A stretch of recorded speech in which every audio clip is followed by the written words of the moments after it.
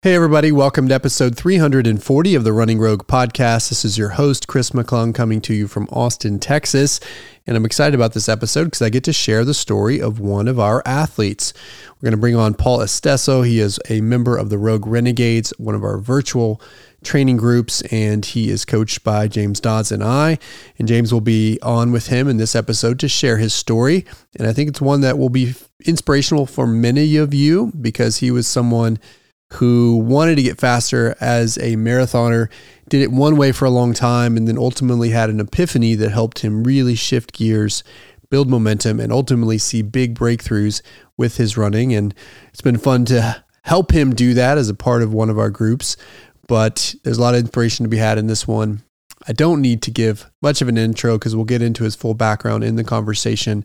So before I jump in with that, I want to just quickly thank my sponsor for this episode, John G. They are a running apparel company that has been working with me now for over 6 months, and they have just extended our relationship, which has been great. I'm excited to be working with them for even longer. So I'll be talking about my partnership with them as well as giving you an offer code mid-episode.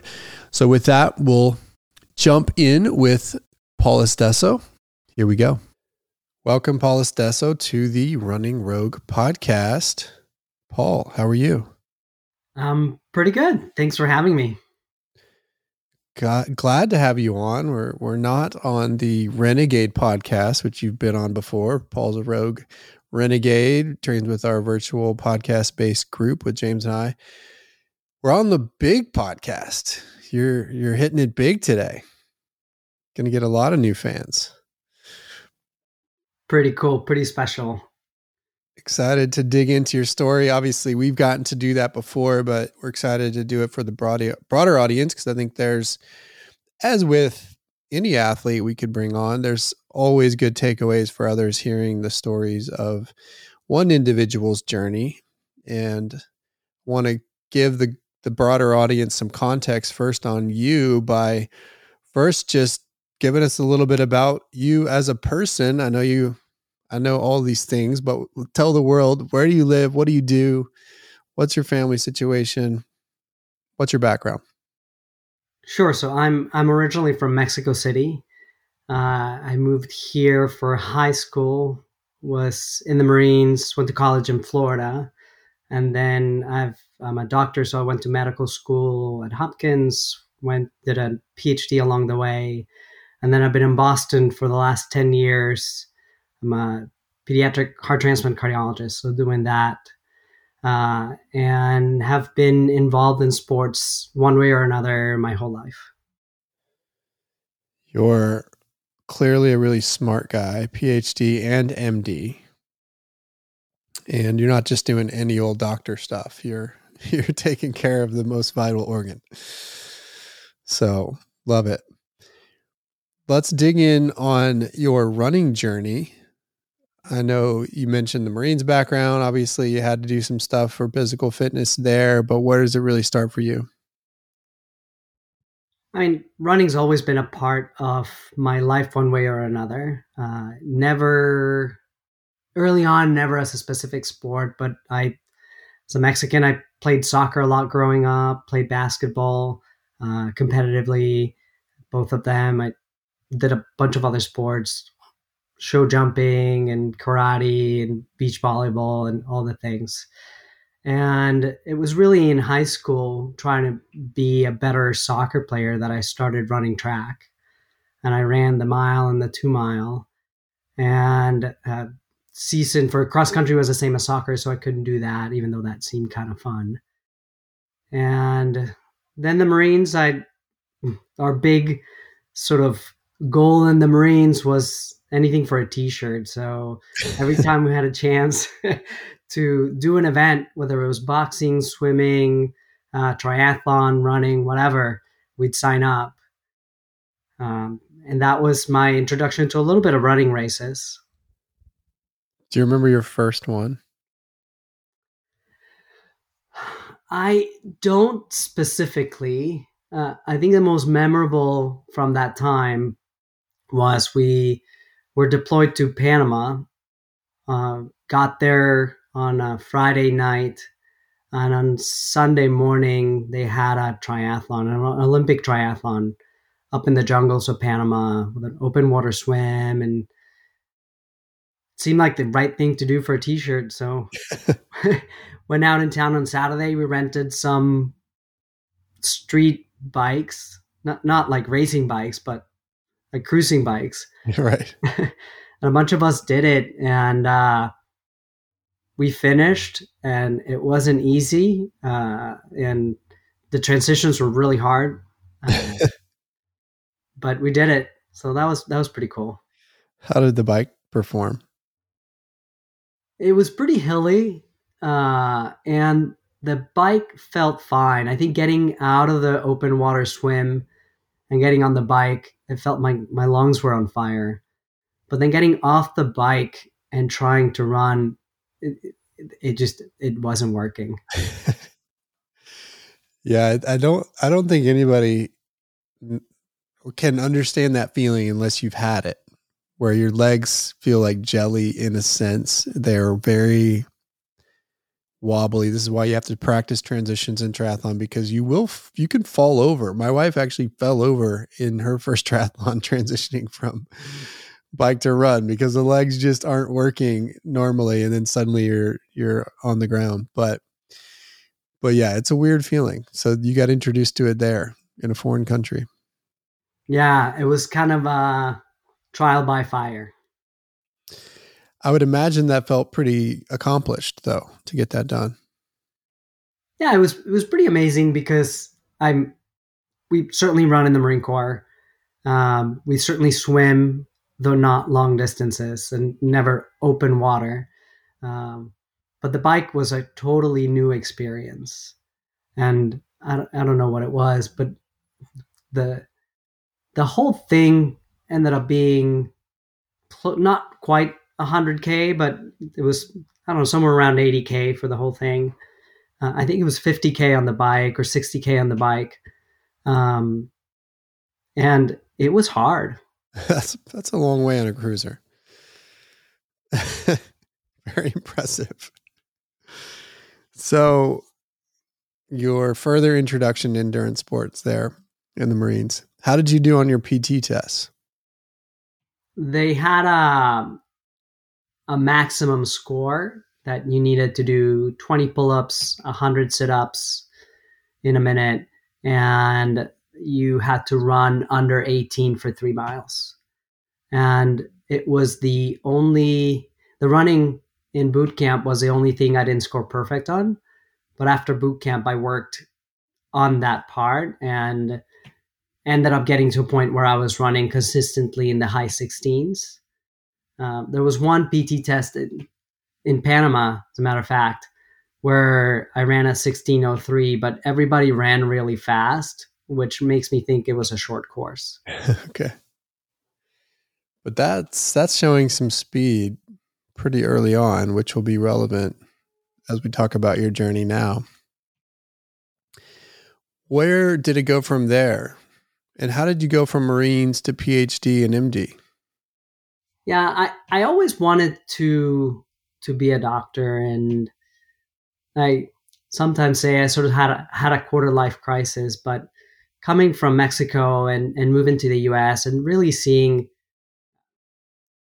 not just the idea, but sort of feeling the land of opportunity, ideal, um, in a palpable way, made me want to get back. And so late high school, I relatively suddenly decided that I was going to delay college and go in the Marines. And if I was going to go in the military, it had to be the hardest thing. So I did Marine infantry. And it just felt like something important that I could give back to this country that was sort of embracing me through no action of mine. Um, and I convinced myself that that was what needed to happen. And I think it's been a really impactful part of my life, and it's helped me be where I am today. But it was I always thought of it as a step in this life. And so when the 4 years commitment was completed, I went to college and headed back towards my original path of being a doctor. wanted to pause and just ask you, what is it in you that makes you choose the hardest path? You know, you choose Marine Infantry, you choose not just MD, but MD PhD. I mean, it's a common theme in your story here. I don't know. I think that um, I think that the things that are worth most in life are challenging, um, and I think setting up a challenge from the beginning gives you an opportunity to work hard and rise to that challenge, and uh, gives you tangible things to be proud of.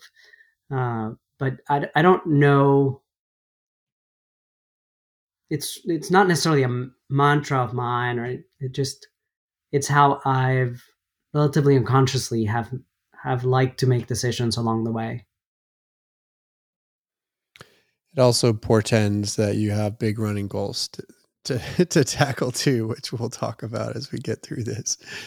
So, Marines, college, medical training, the running must have at some point had to take a back seat. So, how did it evolve for you? Yeah, I think sports have always been a really important part of my life, and I sort of remember my mom saying along the way that she likes shopping, and that was her way of maintaining her sanity. That was she didn't want to spend money on therapists, so she'd rather go spend money on shoes. Uh, and I think for me, it's been similar. I don't want to spend time in therapy.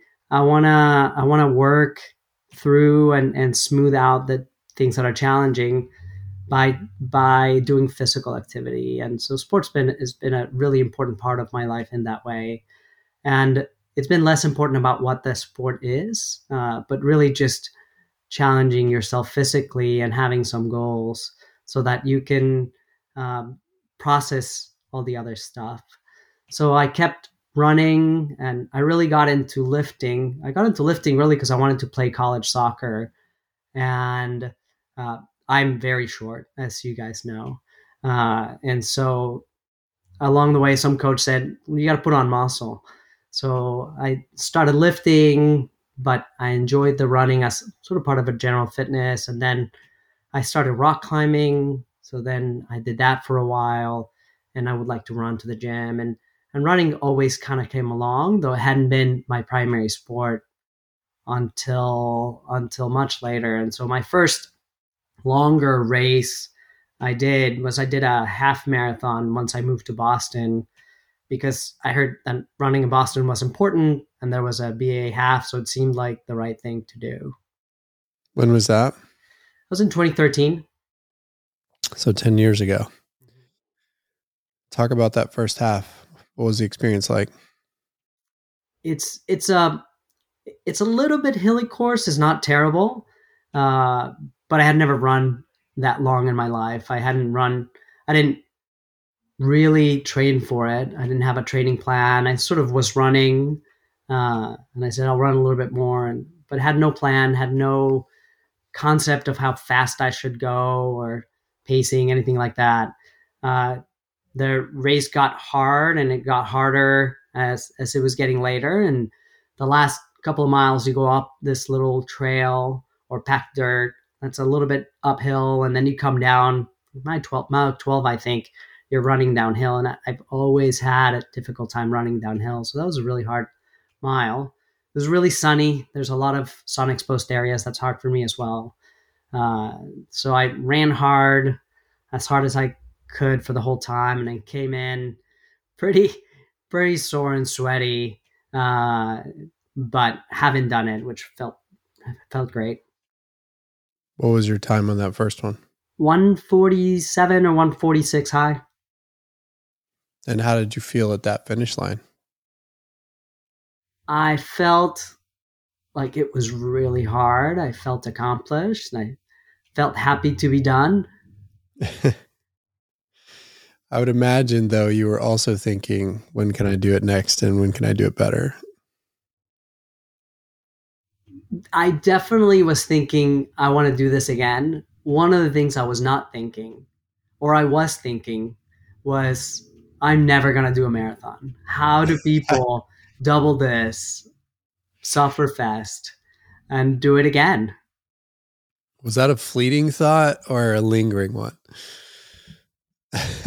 I think that in deciding to run the half, it's sort of a natural question. Like, is there a Right. full down the road?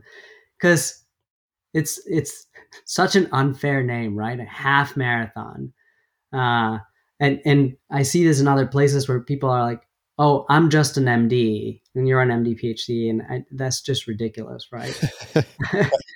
So the half Right. marathon, the half Ironman, I think these are amazing feats that people do, and the name sort of tricks you into feeling like you have to do more. Well, this is why they rebranded it to 70.3. Sounds better than half iron. Yeah, But it is interesting, pausing for a moment on that thought, that when you do a half marathon, that's the question people ask you. Well, when are you doing a full? When you do a half iron or 70.3, when are you doing a full Ironman? When you do a 50 miler, people are asking you, when are you going to do 100? It's always the natural question, as if that isn't a big enough thing on its own. And I can tell you, for me personally, the answer to the half marathon, well, I skipped over the half and went straight to the marathon. So that was a fairly straightforward answer. But having done a 70.3 and done a 50 miler, my answer for the longer one is no, I'm not. I'm good. I don't need to do it. But something in you eventually got to, I want to do a marathon. So how did that evolve? that was really, I met my wife now, about a month or two after having done that half. And she was a runner and had always wanted to do a marathon. And she got in New York in 2014 via the lottery. And just seeing her do her marathon and supporting her and training through it, um, I thought, wow, this is kind of cool. Maybe I should try to do this. Inspired by your wife. Yeah. And what did you do? 2015, we signed up for the first half of the Fool's Duel or something like that in Dallas, where you can run a marathon New Year's Eve. And if you want to, you can come back, do another race up to a marathon New Year's Day. This was must have been 2015. And got planned off the internet and was a busy resident at the time. And residency for us in pediatrics in Boston is pretty busy. Your Q4 call, so 26-hour call, 24 plus a little overlap every fourth day for the whole year. 4 weeks of vacation sprinkled in there. So busy days, and the did the Hal Higdon. It called for 4 to 5 days running a week. I picked up an intermediate plan based on what I had done on the half and the fact that I was running here and there. And I was very dedicated and I did all the miles, but I did them in 3 days. So did all the long runs, and then the rest of the runs, 3 or 4 other runs, I just folded them into 2 runs.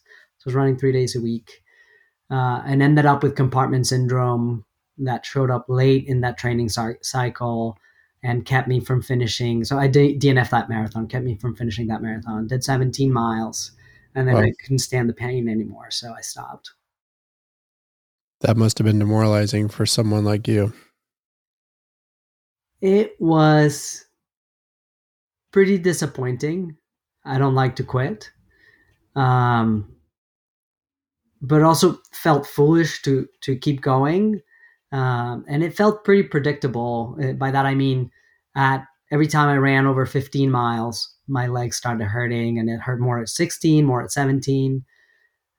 It showed up really, really started increasing after I did a 21 miler, and I ended up running faster than what my MGP should have been, and it just felt amazing. Best run of my life. I had never run I'd never run 16 miles. So every week was a new lifetime best. And doing this challenging athletic endeavor was just felt great all the time. And so to not be able to complete it was pretty disappointing, even though I sort of knew when the pain was going to start. The rational brain knew it was the right call, and it probably was. Yeah. How did you work through compartment syndrome? Because that can be a tricky one. Uh, right pain at the right time with the right sort of pattern. So you knew. So I knew. Yeah. And what did you do about it? What did you do next? I took a break to let things cool down. And then I said, well, I'm going to have to. I really loved training for a marathon. So I said, okay, I'm going to have to have a better base at the beginning of the next cycle so that I'm not ramping up too quickly and I don't have the same sort of unbalanced fascial to muscle cell growth. And did that. And for the next several marathon cycles, which I did, ended up deciding at that point that it was awesome, that I was going to do it again, I was going to finish, and that I was going to do one a year. And that all sort of came as a package and no idea why. But I did that and I never got compartment syndrome again. But every training cycle, I would get an injury. I pulled a hamstring on a half, a couple of months or like 2 months before the next marathon, still was able to run the marathon. And I did something else to a calf the cycle after that, but still was able to complete all the rest of the marathons that I set out to do. And I think every time along the way, I sort of learned a little bit more. Unfortunately, I wasn't smart enough to run slow or run more days, but I was starting to understand that continuous running throughout the year was helpful. So over those couple of years, I started getting to a point of noticing that I could run 700 miles in 6 months and finish the year with 800 miles, or I could just try to run 1,000 miles for a year. So that became my next goal as I was training, and that really helped me to be consistent. What ended up being your first marathon? So the first marathon I completed was appropriately the Marine Corps Marathon. Perfect. How'd that one go? It was perfect. It was, and I had no frame of reference other than I started and finished. So that was perfect. And I think the emotional connection to the Marine Corps Marathon and to the service was important. To be able to finish at the Iwo Jima Memorial and think of all the people that have truly sacrificed themselves along the way uh, was really powerful. And to have all the people cheering, and there's so many aspects of that marathon that are special, that it was amazing. Yeah, they do a good job of celebrating those that serve through that event, which is cool.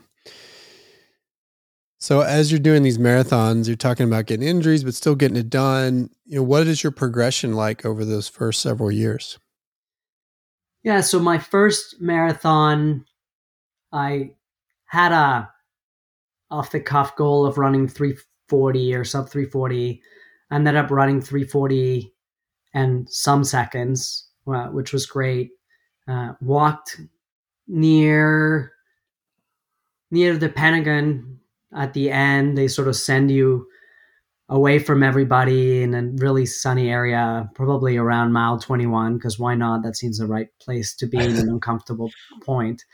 And I walked a little bit there, but finished strong and feeling really proud of the accomplishment. I have a great picture of my wife and I right in front of the Iwo Jima Memorial. I waited for her to finish. And that was great. And I did Chicago after that. Then I did the Mount Desert Island. in Acadia National Park. Then I did New York. And for most of those marathons, New York excluded, I was getting better. But the incremental gains were seconds to minutes, race to race. So by the time I raced Chicago in 2017, I had a PR that was 3:37. So 3 minutes better. 3 minutes better over several marathons.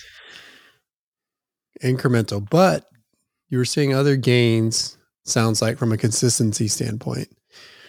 I do think that part is interesting to highlight because obviously it's an emphasis of what I talk about on this show of running easy, running more, doing it consistently. But sometimes we don't translate that into a frame of reference for what does that mean. And it sounds like you were able to do that to say, okay, well, I could run 700 miles a year or I could run 1,000 continuously. That's probably better. And I think it's helpful for people to think about it that way, even though, you shouldn't necessarily plan your training to say, well, I'm going to get to this, but if you're consistent and that's the outcome of a year's worth of work, then it matters. And you should see that grow incrementally over time. If you can do 700 one year, then 1,000, then 1,300, then 1,700, then 2,000, then maybe 2,500, it will start to build on itself. So talk about that journey and inconsistency for you, especially as somebody who was obviously balancing a lot of work-life stuff. Yeah, so I started that first year, I hit 1,000 miles. And for the next 3 years or so, I hit 1,000 to 1,200 miles roughly every year, and including one marathon cycle a year. And as the pandemic, so 2019, we had our first child. And I wanted to run a marathon every year, but turns out it's harder when you have a baby at home. So I did a training cycle with no race in mind, and I ended up not. I thought I would just run the 26.2 on my own, but ended up not doing that. But still did the training cycle, getting up to 20 or 21 miles. And then the pandemic hit, and I did the same thing. 2020, did a training cycle, no race, and I got 1,500 miles that year. Or maybe 1,300 and 1,500 the next, something like that. It was getting incrementally better. And then 2021, I said, okay, it's time to run my next race. And even if it's just by myself, I want to run 26.2 this year. And so I was training for a marathon and planning to run it sometime in November. And along the way, one of the charities from family that we take care of reached out and said, 11 days before Boston in 2021, said, hey, we have a bib. Would you like to run? And I had already done a 20. So I said, okay, I guess I better start tapering. This will be for the October 21 race. Yep. Yeah, exactly. And hadn't raced any in between, but had consistency. And I think the other thing that happened, not because we're talking here, but the other thing that happened is I found the podcast, and something about you saying it really sunk in. And so I started polarizing my training, running easy, trying to have specific target for slow days or recovery days. And that started feeling good. I started putting more days of running a week.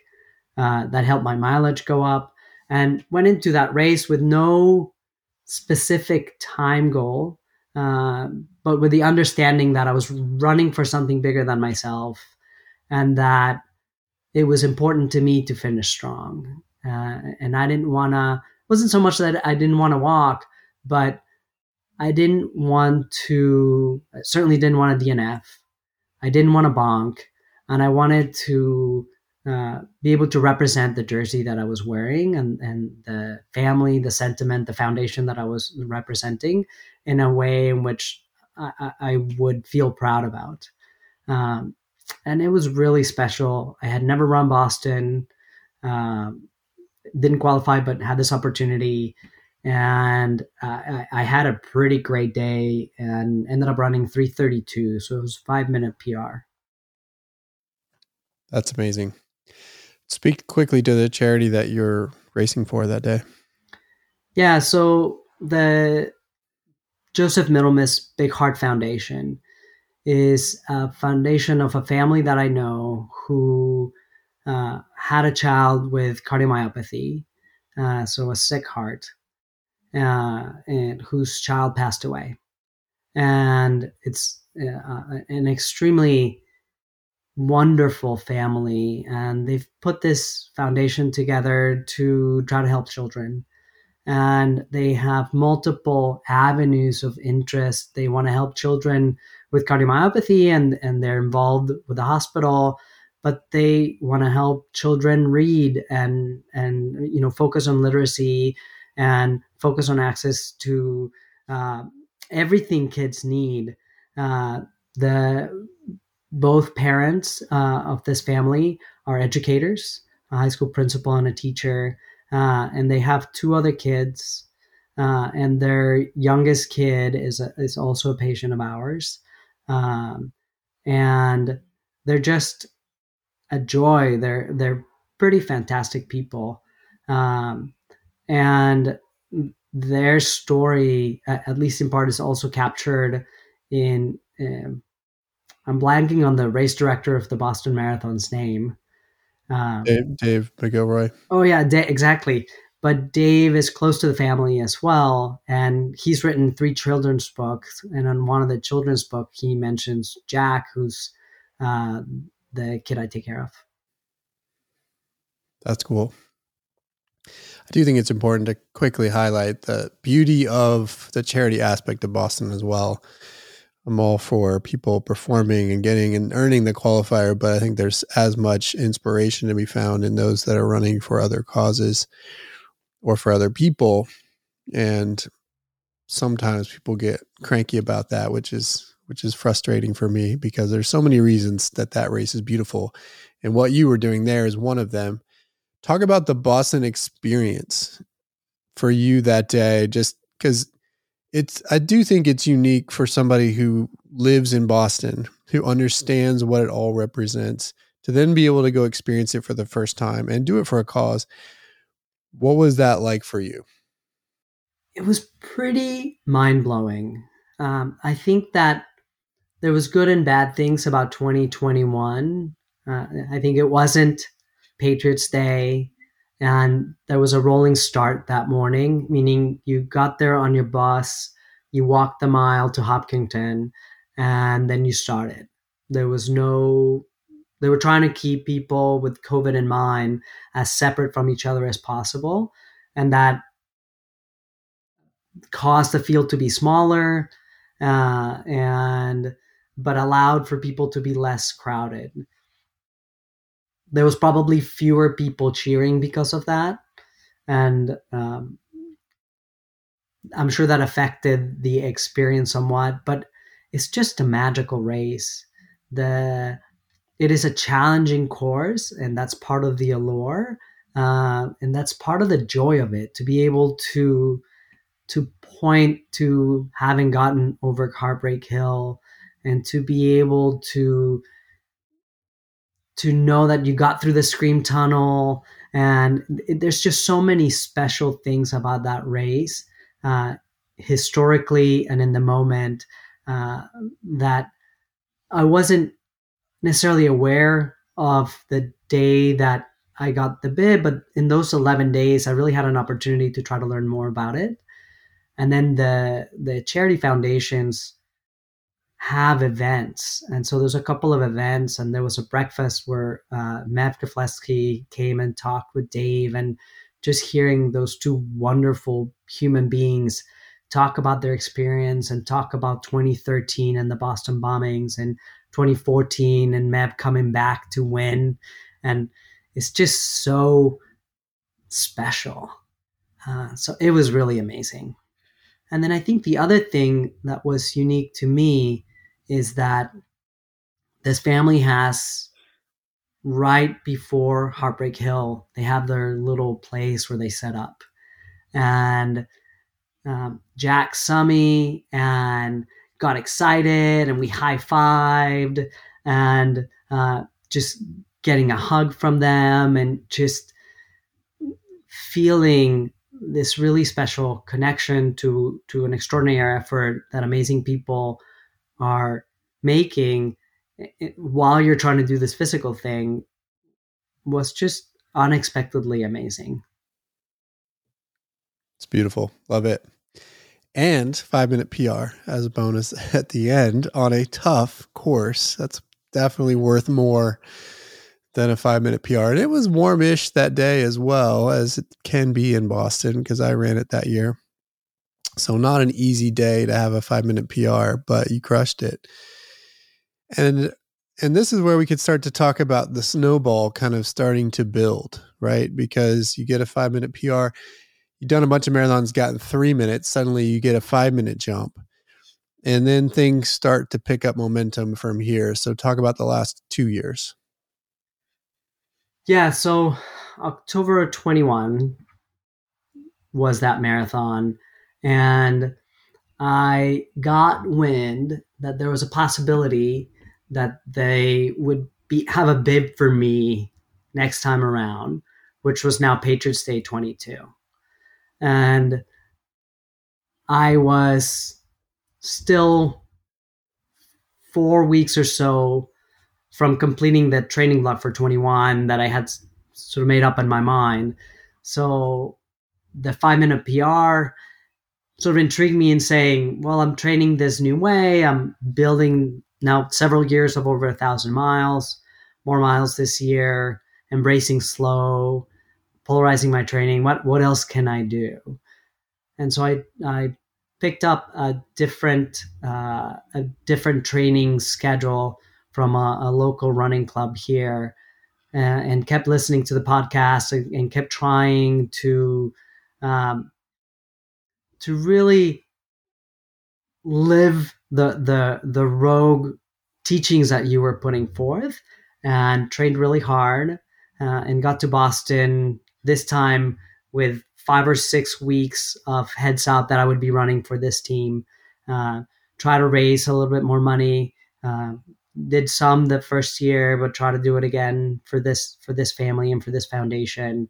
And I got to Boston hoping to, knowing I would get a PR, I would say. I think I felt pretty strongly that was possible, and hoping to get a BQ. Because at that point, I sort of had known that I would BQ at some point, but my understanding before having run in 21 was that I was getting slowly faster, and I was getting slowly older, and at some point those two curves were going to cross. Right. What was your age and what qualifier did you need, just for context? So I was 44. I would have needed a 410, but a 420 would have done just fine because I was about to turn 45. And that's the biggest jump. 310, 320. 320. Yeah. Yep. Thanks. And what did you do? So I ran 322. Just a little short. Yeah, it was. But an 11-minute PR. I'll take it. It's fantastic. How did that one go? Clearly you were more focused on the result for that one. So how did it change the race for you? I was more focused on the result, but I still had this in the back of my mind that I wanted to run a good race, and I wanted to respect the charity jersey that I was wearing, and have a good showing. But I felt more comfortable. I felt more fit. I mean, having run Boston once, I knew a little bit what to expect. And I live literally at mile 23, and all my long runs were on all the hills in Newton. So I felt pretty comfortable with the challenges that the course had to offer. And I went out a good controlled hard, uh, and got to the bottom of Heartbreak Hill, and here comes Jack running towards me, and he ran probably 100 feet to me, and I picked him up, completely covered in sweat, and carried him back to his family, and gave him a huge hug, and kept running, and felt pretty good until I would say, so 23. I saw my family, stopped giving him hugs. And then right after my house, you start going downhill in Brookline. And that started to feel really hard. But I knew it was downhill, so I knew I could push a little bit more. And I just kept telling myself, don't fall, don't fall, don't fall. And ran it in. And it just felt amazing. I think that turn, right on Hartford, left on Boylston, and the crowd just goes wild. I think this year being on Patriots Day and being better attended with less concern about COVID, it felt even more emotional, more powerful, uh, and it was just awesome. Paul, I'm curious if I can on the I love that you're able to say, "Hey, I'll take it," like 11-minute PR, because internally that's the way like I see it. Anytime a person does something better than they've ever done it in life, they should be happy. Like I just feel like it's missed, and in some ways that communicates taking a form of life for granted. So I'm deeply passionate about that conversation. But technically, I mean, not technically, simultaneously, this is like a dualistic component. You're also someone who likes to take the hardest path, and you're a high achiever.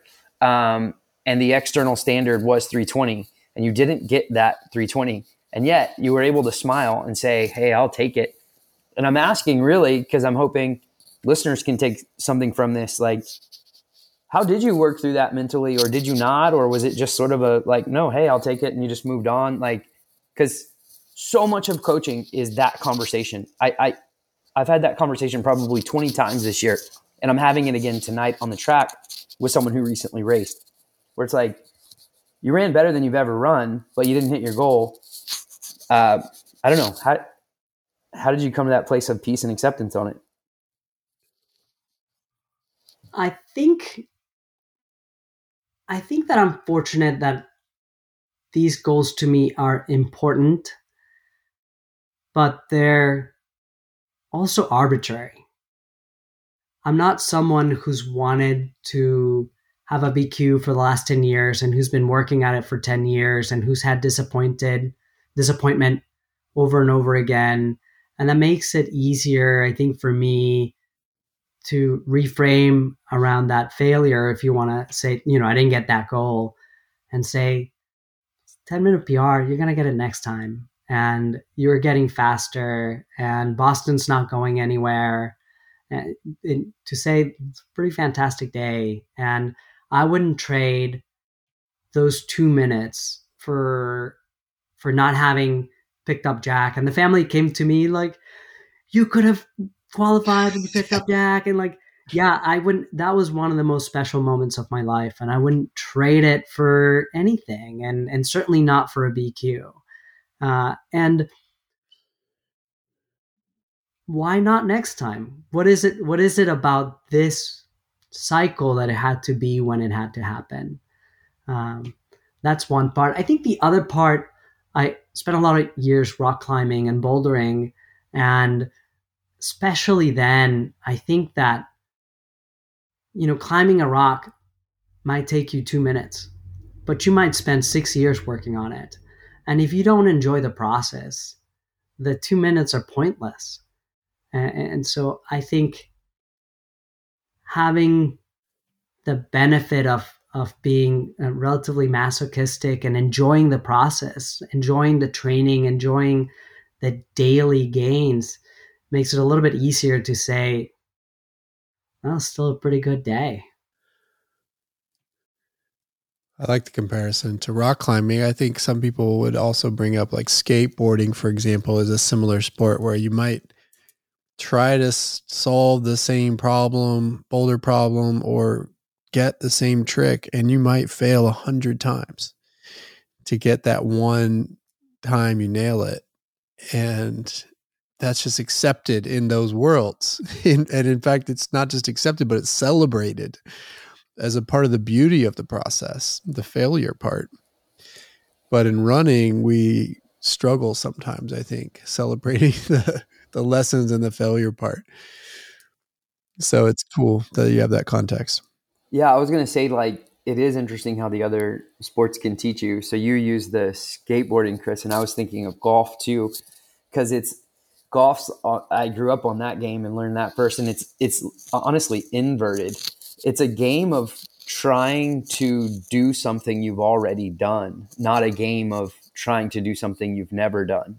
And so, like, every time you go out on the course, it's like, I've hit this drive 1,000 times on a range. I've hit this 9-iron 1,000 times on the range. I've made harder putts than this, but just being able to do it kind of when you need to is that sport. But yeah, it's like a technique driven sort of keep trying, keep trying, keep trying.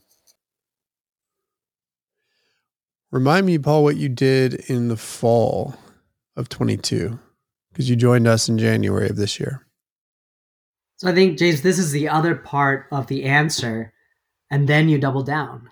So you go again. You go again. And so I had gone to say, what is a good course? I have a good friend of mine who lives around here, who knows running around here. And I said, I need a fall marathon. I want a fast course, and I want it to be beautiful. And he gave me a couple of options. And we decided to do the Green River Marathon. That starts up in New Hampshire, if I'm not mistaken, comes down to Massachusetts, point to point, starts up in the mountains, and you come down somewhere, I want to say 1,600 feet of net loss, with very little climbing in it, which I don't necessarily recommend that approach, but it was a beautiful course. I didn't realize until race morning that it was mostly packed dirt trail. But I did another training block and then set out to do a race that got me my BQ. What was your time then? 3:17. So another 5-minute chunk. 11 minutes, then 5 minutes. Then you thought, I need to join the Renegades. Well, and suddenly there's now 3 points pointing to the fact that this approach that you're preaching, that I'm getting for free, works. And I started to wonder at that point for the first time, well, can I run 3 hours? Why not? And what do I need to do that? And I think reaching out to a coach, and you've had been my coach unofficially, so reaching out to you and to the team to try to become a better runner seemed like the right thing to do. Before we talk about Paul's journey with us, with the Renegades, and what's next in his story, I wanted to quickly talk about my sponsor for this episode, Run Janji Running Apparel. I'm actually wearing one of their pieces right now, the new Waffle Loft long sleeve, which is actually amazing for both runs as a secondary layer as well as for casual wear. It looks great as well. I've been using it for both, and I'm really loving it. Would highly encourage you to go check out their fall and winter gear because it is amazing. Also love their merino pieces. So go stock up. Their pieces are great. They're functional and they support great causes. 2% of all revenue goes to support water projects all around the world. You also get a 5-year run everywhere guarantee. So that means this stuff is durable and they back it up with that 5-year guarantee. So go to their website, check it out, runjohng.com or simply johng.com. You can use my code ROGUE15, ROGUE15 for 15% off your first order, your second order, as many orders as you want to put in to stock up on their gear. So go get their fall and winter gear now. Again, I'm wearing the Waffle Off long sleeve. Really love that. So go check that piece out. And let's get back to my conversation with Paul. So you joined us in January of 2023 to train for Boston 2023. Was that under a charity bib or did the 317 get you in? So getting older is really great when you're a runner trying to get to Boston. And so I was 45. I needed 320. And that year and the year before, there was no buffer needed, which I certainly would not have been able to run had that been this cycle. So I got a chance to run Boston with a qualifying time. So let's talk about joining the Renegades for a second. What was that experience like? Obviously, you'd heard a lot of the principles via this podcast, but getting thrown into that group and being able to experience it, not just the principles, but also the specifics too, the workouts and everything else. How was it? So the other reason I joined is that I was following this highly regarded, very successful team's training schedule, and their training schedule has essentially 3 quality days a week. They have a long run, often with quality. They have a speed day, and they have a tempo day. And I often felt like that was too much for me, and I was at risk or concerned about getting injured. And so that was the other thing pulling on me, trying to find someone that could help me continue to progress, continue to get stronger, but hopefully without letting me get injured. So that was the other nugget. And coming into the Renegades was pretty intimidating. The first podcast I heard was the awards for the season, which I think is a pretty phenomenal introduction. And I got a chance to hear not about one person, but about multiple people and what they had accomplished in talking about nominations for grit and sort of team spirit and really highlighting facets of multiple people that were suddenly my teammates and I was suddenly intimidated by. So that was pretty cool. A good intro. It was excellent. I think that caused a light bulb to go off for me because I'll pay the compliment now, but I was going to just say, like, you showed up with tenacity and grit and team spirit both. Like, it's not like you have a misalignment or out of balance on either of those. You respond to every single teammate with love and enthusiasm and encouragement, and you've trained your ass off, which we will, and got results. So I know Chris is going to go there in a minute, but I'm like, oh, maybe that's just that small, because that was your entry. I mean, I don't want to take from you. It's you, who you are as a person. And then also I'm like, oh, I didn't think about, like, if you start with that, it's almost a model for, like, here's how you behave on this team. And then you've just showed up that way for 12 straight months. First episode, we programmed him in the first episode. It worked. Unintentionally. We do annual awards for that group, which the team nominates and votes on, and it's pretty cool. Which, James, we probably need to get that process going. We're approaching December. So that was your intro. You're training for Boston. You had already embraced a lot of the principles, but when you think about that first cycle with us, what changed? What stayed the same? Maybe what amplified? How did it evolve? I think the thing that first it really supported, was synergistic with what I had embraced, and it sort of allowed me to double down on the idea that I should run easy to give me better understanding for why I was running easy when I was, how those easy days fit into the rest of the week. And I think the Rogue approach for me is fantastic in that there's a focus on a quality day, on a long run day, on a medium long run day that is not necessarily a sort of speed neuromuscular taxing day. And from an injury risk standpoint has worked really well for me. Uh, and I think that in seeing what everybody else was doing and in having these new big goals, and understanding the principles and the encouragement from everybody, and it's just a golden group of people that come together. And then in seeing people's performances was really motivating to try to see what I could get out of myself. So I worked on increasing my mileage. I had never done 60 miles. I got peaked almost 70 miles, I think 68 and a half or so for that cycle. And having the 2 ups, 1 down pattern where you could really push, having really prioritizing getting to the workout stronger to perform better. All of those things gave me the opportunity to, I think, to become a better runner, and to, when I had questions, to then bounce it off of you guys and off the rest of the team, and to feel really empowered in my decisions and in my priorities. I'm curious, how many miles do you think you'll finish this year with? Do you know? I think it'll be around 2,600.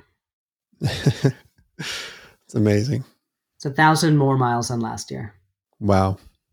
It's incredibly amazing to know you've had compartment syndrome historically, and that was part of your early days too.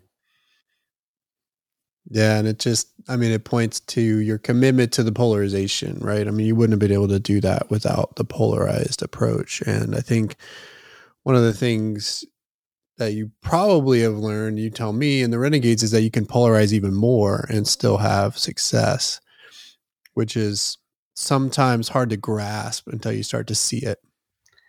Yeah, I think one of the things that hadn't sunk in, wasn't part of my knowledge base, is that what I did at the beginning was the perfect recipe to get injured, not only because I had my comfortable speed and that was the speed I ran at, and then sometimes I try to run harder, which is neuromuscularly a bad idea, but also because I was trying to fit all the miles into fewer days because that's what I thought I had to do.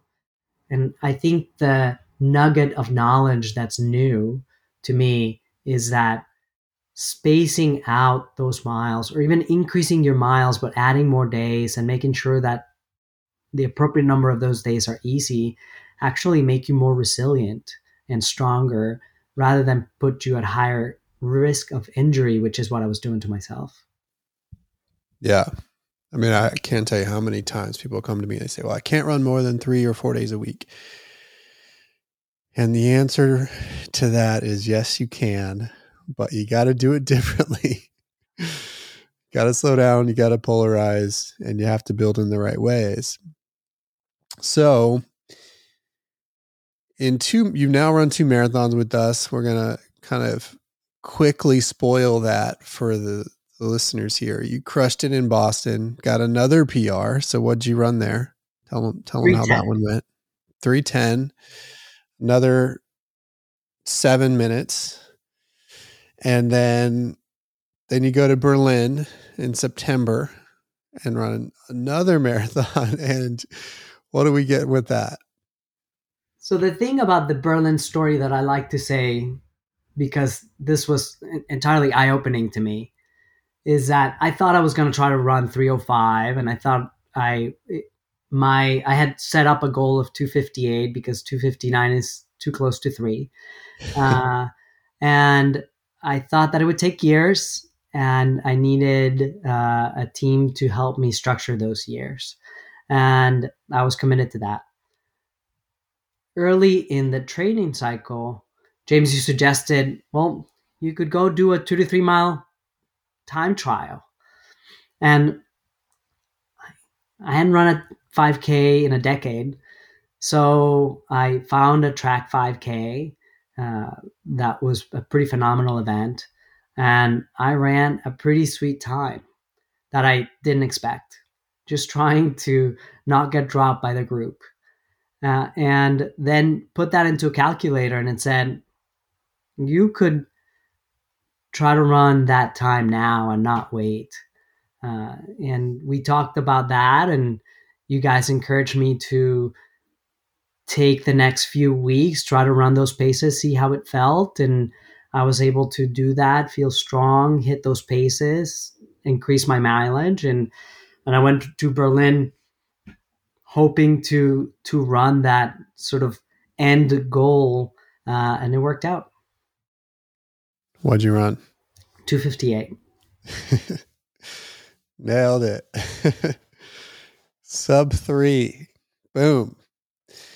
It's so cool and so satisfying for everybody to see that. I mean, for me as a coach, for James as a coach, for the team, for I know you as an individual athlete.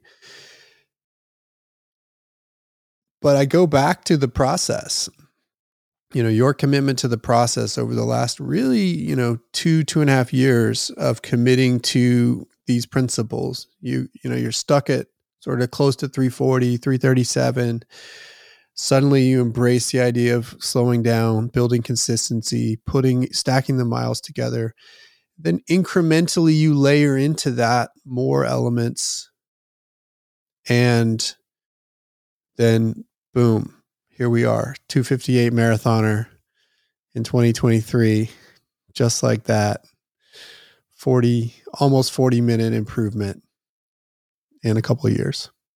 It's amazing.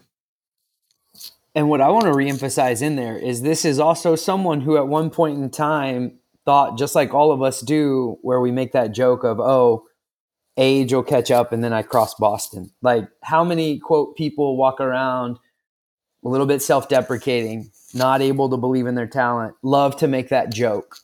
Like, we're speaking to the heart of distance runners right now. It's like, I don't know a distance runner who hasn't made that joke, unless they got into Boston already. But those who have never gotten Boston, but so many people will walk around being like, I don't know, I'm not sure if I can do it, but I'll age into it. It's like easy go-to, low-hanging fruit joke. You believed that once or joked like that once, and now in 2:58, you're not even done. You're chomping at the bit to go for more. Yeah, and the 30, and you've got the fastest qualifying standard, right? And again, still building. And I know there will be people that will listen to this and be like, oh, I can't relate to that. That's too fast for me. He was already fast, already talented. It's like, no, you had done a bunch of marathons and had a 4-minute improvement. And look, it could be, 340 to sub 3, or it could be 440 to sub 4. I mean, this journey is going to be similar for anybody who might be at this point of feeling plateaued or feeling like they want to take it to the next level. It's like, actually, all the things you did and have done, anybody can do. And sure, the results are going to be different and relative to them, but the steps you took are the same I would prescribe to anybody. Let's slow down. Let's add consistency. Let's start stacking miles. Let's build it gradually, which you did. And I know over the last year, we've escalated things a little bit more quickly, but you've been able to do that because you earned it. And you also embrace the slowing down on the super easy runs. And here we are. So it's pretty cool. It's pretty cool. And I think it's a good example of anybody who's listening to this can get amazing results if they're willing to embrace those principles and then commit to doing the work. You're not going to get the results without putting the miles in, but you can put the miles in just like anybody else. And because you went there, Chris, I just want to throw it. I know, given the time of the year, as people come into the new year, I want to go all the way back to that moment when you had the epiphany of, I could do the 700 miles in the first 6 months and then be down and out. But that little light bulb that went off of like, oh, what if I just stretched 1,000 across the whole year? It's almost like that was a little seed then that grew into listening to his podcast, understanding polarity and training. Anyway, not to be repetitive, but I want to further encourage. It's good. It's good to repeat it. And here we are, 2,600 miles in 2023 and still dreaming big. We still got more to get. So let's talk about where you are now and what your goals are now and how that's evolved. I do want to point out as we transition to that part of the discussion that it can be hard to get a big goal so quickly in some ways, right? Because you're like, oh, shoot, I thought this was going to last me a couple of years of dreaming and now I've got it. And now what, right? There can be a little bit of a letdown there. So how have you processed thinking ahead to what's next when suddenly you've accelerated in many ways getting to where you thought you'd be? Yeah, I think it's been hard to come up with a specific goal that I am married to. Having said that, the process is still what I enjoy the most. And I don't think that what I've done in terms of 5 back-to-back marathon cycles is the best way to be the best runner anyone can be. And if I have a goal right now is to be the best runner I can be. And so this success has allowed me to look back at my running times in the Marine Corps, at my mile in high school and say, hey, I'm sort of not that far. Wouldn't it be cool to be able to run those times? And I've heard along the way that even ultras can be predicted by your 5K time. So why don't I work really hard to make my 5K time better, teach my legs how to run quickly. And I know that Rogue and you are very strong proponents of that polarized training in that direction of saying, don't always concentrate on the one race that you love, because you're going to be much better at that race if you challenge yourself with other distances. And so speed cycle now, and then I'll try to smash a half, and then I have a goal marathon for a year from now. Which is which one? Going to Houston 2025. Because my coach is doing it this year, and he's going to smash it. Yeah, so. you've got to chase me from this year. So yeah, and it's a good point, a good thing to point out that you had been limiting yourself in some ways by always doing the marathon, back-to-back marathons. How many marathons have you done at this point? 10.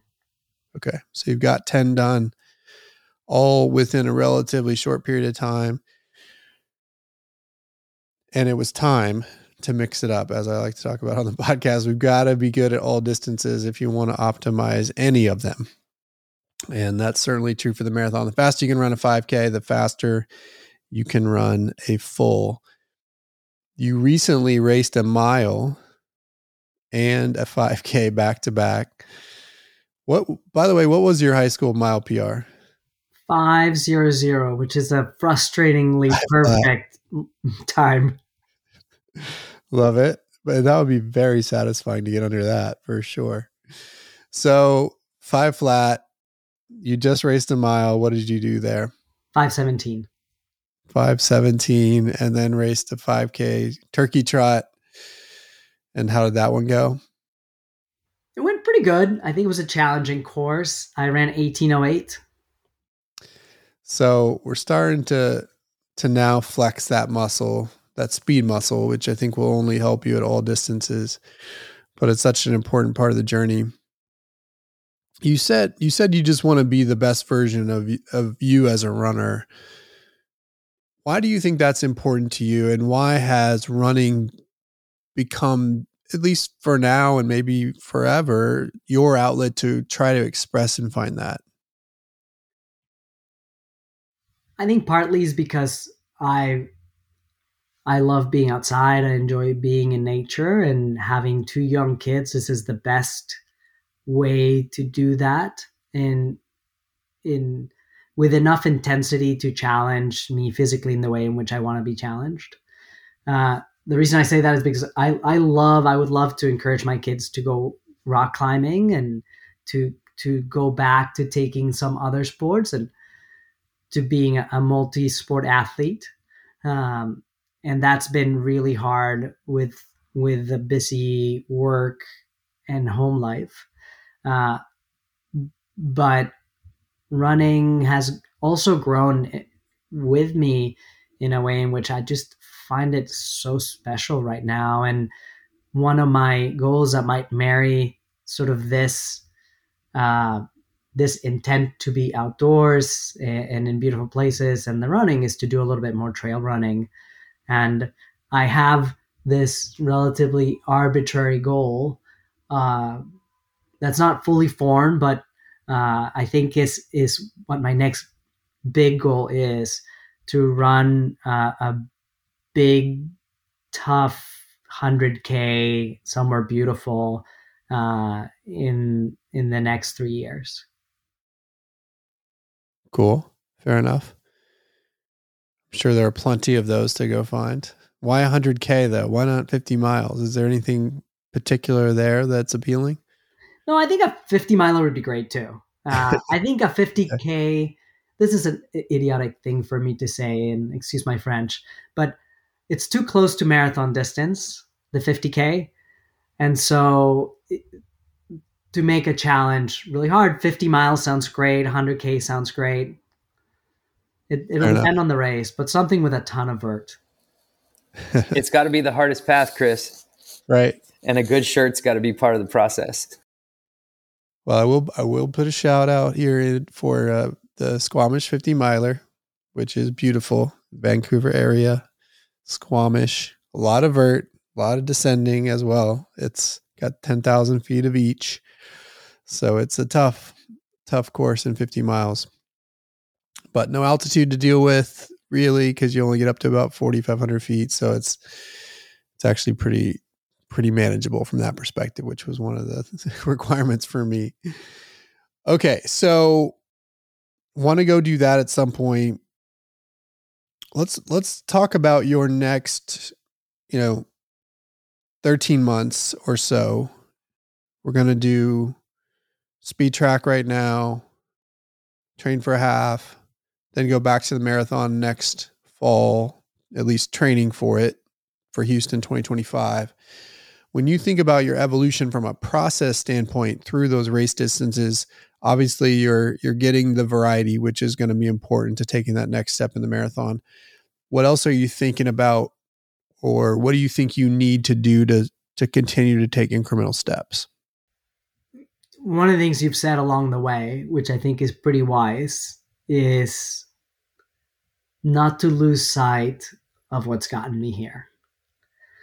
And more of the same is pretty good if I can continue to do that. And that's, it might be continuing to increase my miles, or it might be doing a second year of 2,500 instead of, the 1,500 that I had gotten to. That's in itself an increment, and stacking strong, healthy years on each other.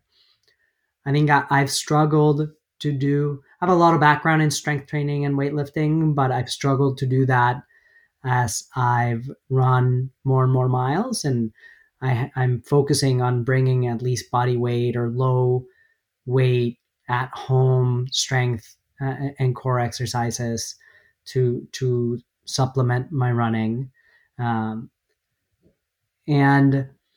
then I hope that I can, by tackling these new approaches of short distance training and then a half, that I can really find out what my next set of targets should be. Yeah, I mean, there's a couple of things embedded in here, which I want to tease out for the group. One is this idea that you don't necessarily have to double down, at least in terms of doing more. And doubling down in terms of doing the same things, yes. But that is a common mistake I see people make, is they have a breakthrough and they think, oh, if I just did everything on steroids that I just did, then I'll get even better. And what happens oftentimes in those situations is they overdo it. They take too many steps, they get injured, and they end up in a spiral that way.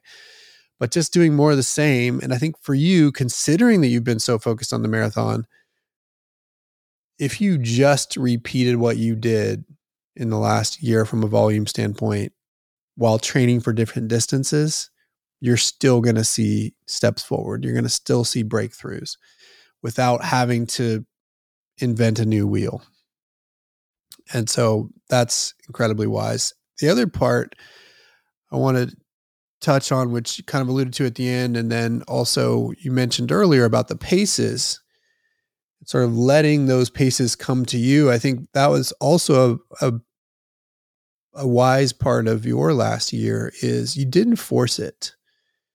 You didn't say, oh, I want this goal, so I'm going to start running those paces and hope that it sticks.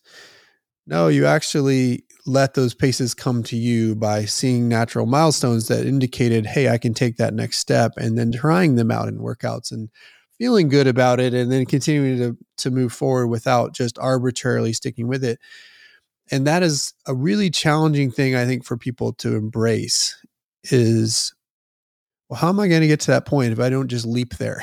Well, you actually don't have to force it. And if you have to force it, you're probably doing something wrong. And so being very patient in those steps this year, but also as you enter the next phase of your training, I think is going to be critical. So I guess it's boring sometimes to say more of the same, but in many ways it's more of the same. I don't sense, though, that you're going to be bored by that.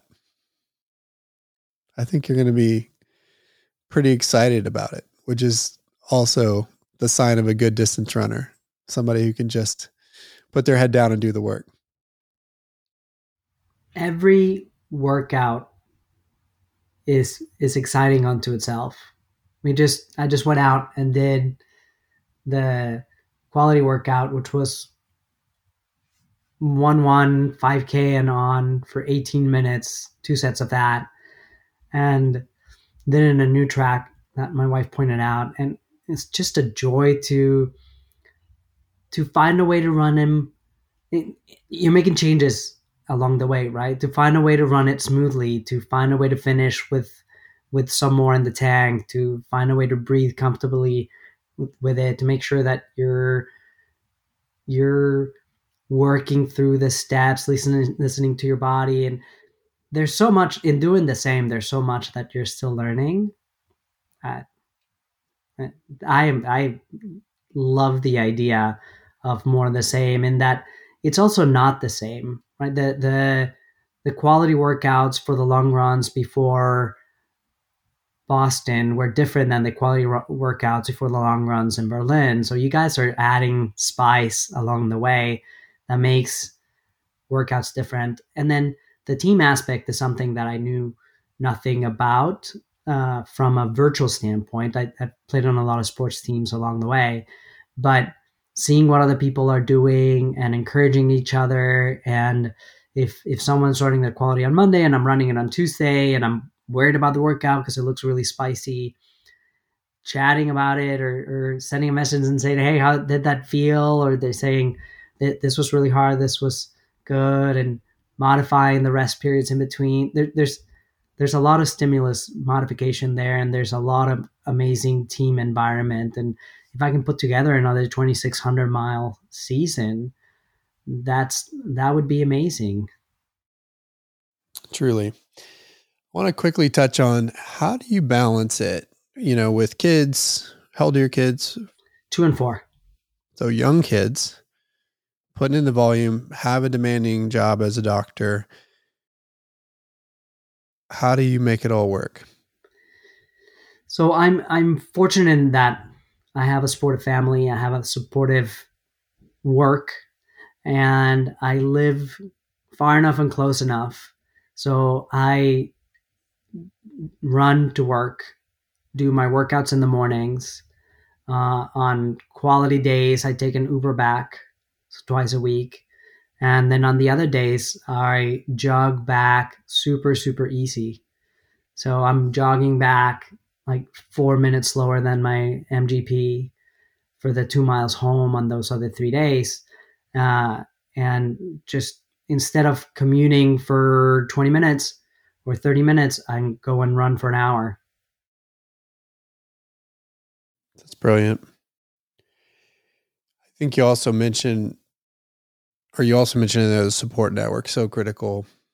Got to have supportive family, which means you have to have a great family, but also means you have to share your goals with your family and open up to them about it and help them to understand why it's important to you so that they embrace it as well, because ultimately everybody wants you to be the best version of you that's close to you. And so if you're willing to open up and share, then I think that helps in getting the buy-in and support sometimes from those that might say, oh, you're taking away from our time or our family time. How are your kids embracing it? They're really cute. They have recently been mad at us because we ran a Halloween 10K and then we ran the Thanksgiving 5K, and they want to run. They don't want to be in the stroller. So Yeah. they want to race with mommy and daddy.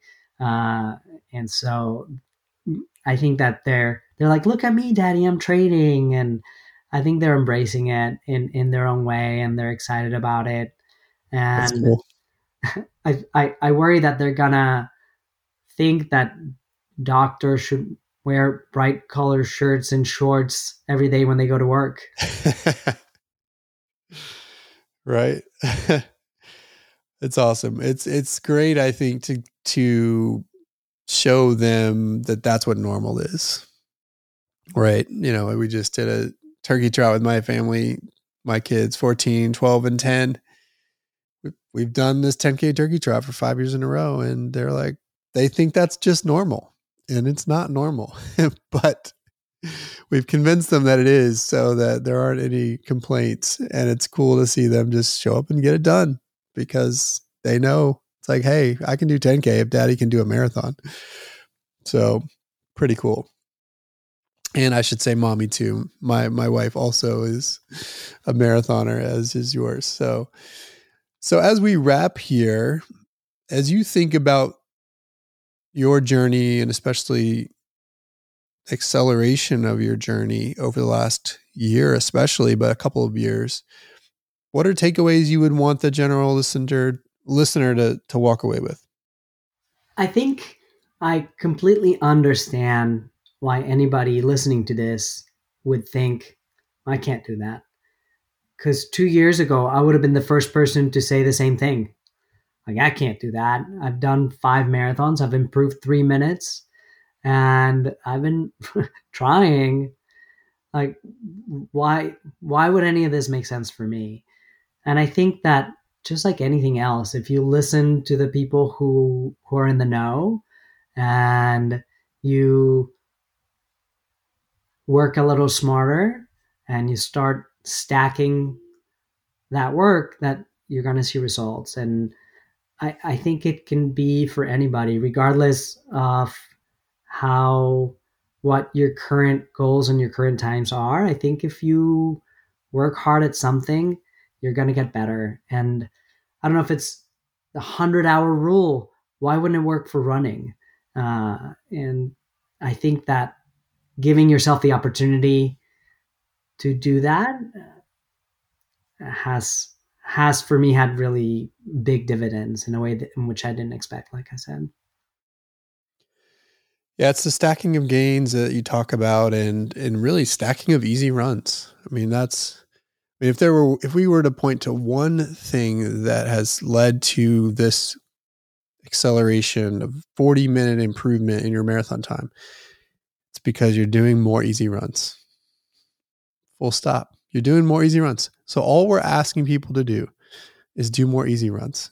If you can do one easy run, you can do 2 easy runs, especially if you make them even easier than you are now. And then magic will happen. And I was talking to a woman yesterday who's very new in her journey, training for her first 5K. And she was talking about running 3 days a week and that being a lot, and trying to understand how she could do it. And I said, look, I want you to get to 4 days a week. And one of those days could be just walking, but I want you to get to 4 days a week of movement because that's going to create momentum. And then next month, I want you to think about 16 days of movement. Walk, run, walk, whatever. It doesn't even matter what it looks like. There are no style points when it comes to easy effort runs. Just get it done. Just check those boxes. And if you can do that in 16 days in December and then January, there's no telling where you will be in 3-4 months time. And then of course you continue to stack that and then start to escalate it a little bit with experience and the results really snowball. So it's as complex as you want to make it. But when you boil it down, it's as simple as it gets. We're stacking more easy runs. That's where you get results. So, and I'm excited to see where you go from here because we're just getting started, Paul. That's pretty awesome. And just to double down on the easy runs, as you're saying it, I'm thinking about it. I wouldn't have been able to do this many miles if I wasn't running easy. I wouldn't have been able to stay injury free. I wouldn't have been able to do fast workouts if I wasn't running easy. And I wouldn't have been able to do several 20+ mile long runs if I wasn't running easy. And everything comes from that base. I agree. It's the foundation and it's unlocked all sorts of potential and will still unlock more. I was even going to say I wouldn't have been able to, as you were going down that list of I wouldn't have been able to. I would also add that you wouldn't have been able to, or even as coaches, we wouldn't have been able to affirm the whole 2-mile time trial or the 5K data point. Or like back in, a lot of people still use YASOs where there are these speed tests, these indicators of speed. It's sort of like we can't take those types of time trials and speed tests and kind of like operate confidently on them if it's not backed up by all those easy miles. I mean, you're 1,700 miles into the year and you go do a 5K time trial, then it's sort of like, oh yeah, whatever that predicts, let's throw that up there and come after it, So that has been floating in my head since you brought that up. So I figured I'd add it. Yeah. I mean, it's the foundation that gives you the ability, the permission, the resilience to then start to add the complexity that you need to get the acceleration, the further acceleration of the results. So it all goes back to that. And if Paul can do it, anybody can do it. True story. I love it. Well, thank you for joining us. It's awesome to have you on. Good to share the story of a renegade on this podcast. And we're excited to see where it goes from here, Paul. Me too. Thanks, Coach. There you go. Paul Esteso, everyone. I think there are lessons in his story for all of us. So please reflect on what you learned and potentially think about applying it in your own journey, especially thinking about getting more easy running in your routine. With that, we'll wrap this episode. Thanks again to my sponsor, Runjanji. If you'd like to learn more about our coaching options, our virtual coaching options, whether it be virtual one-to-one or one of the virtual groups, we have Rogue Rising now for those that are building their volume and building their experience. And we have Rogue Renegades for that more experienced athlete who's ready to tackle big goals. You can just email us. We've got an email actually that we just created, coaching@roguerunning.com. That will direct you to someone who get back to you and get those questions answered to point you in the right direction if you're looking at one of our options. So go check it out. You can also check out our website, roguerunning.com, or follow us on Twitter, Instagram, or Facebook @roguerunning. Until next time, we'll talk to you soon.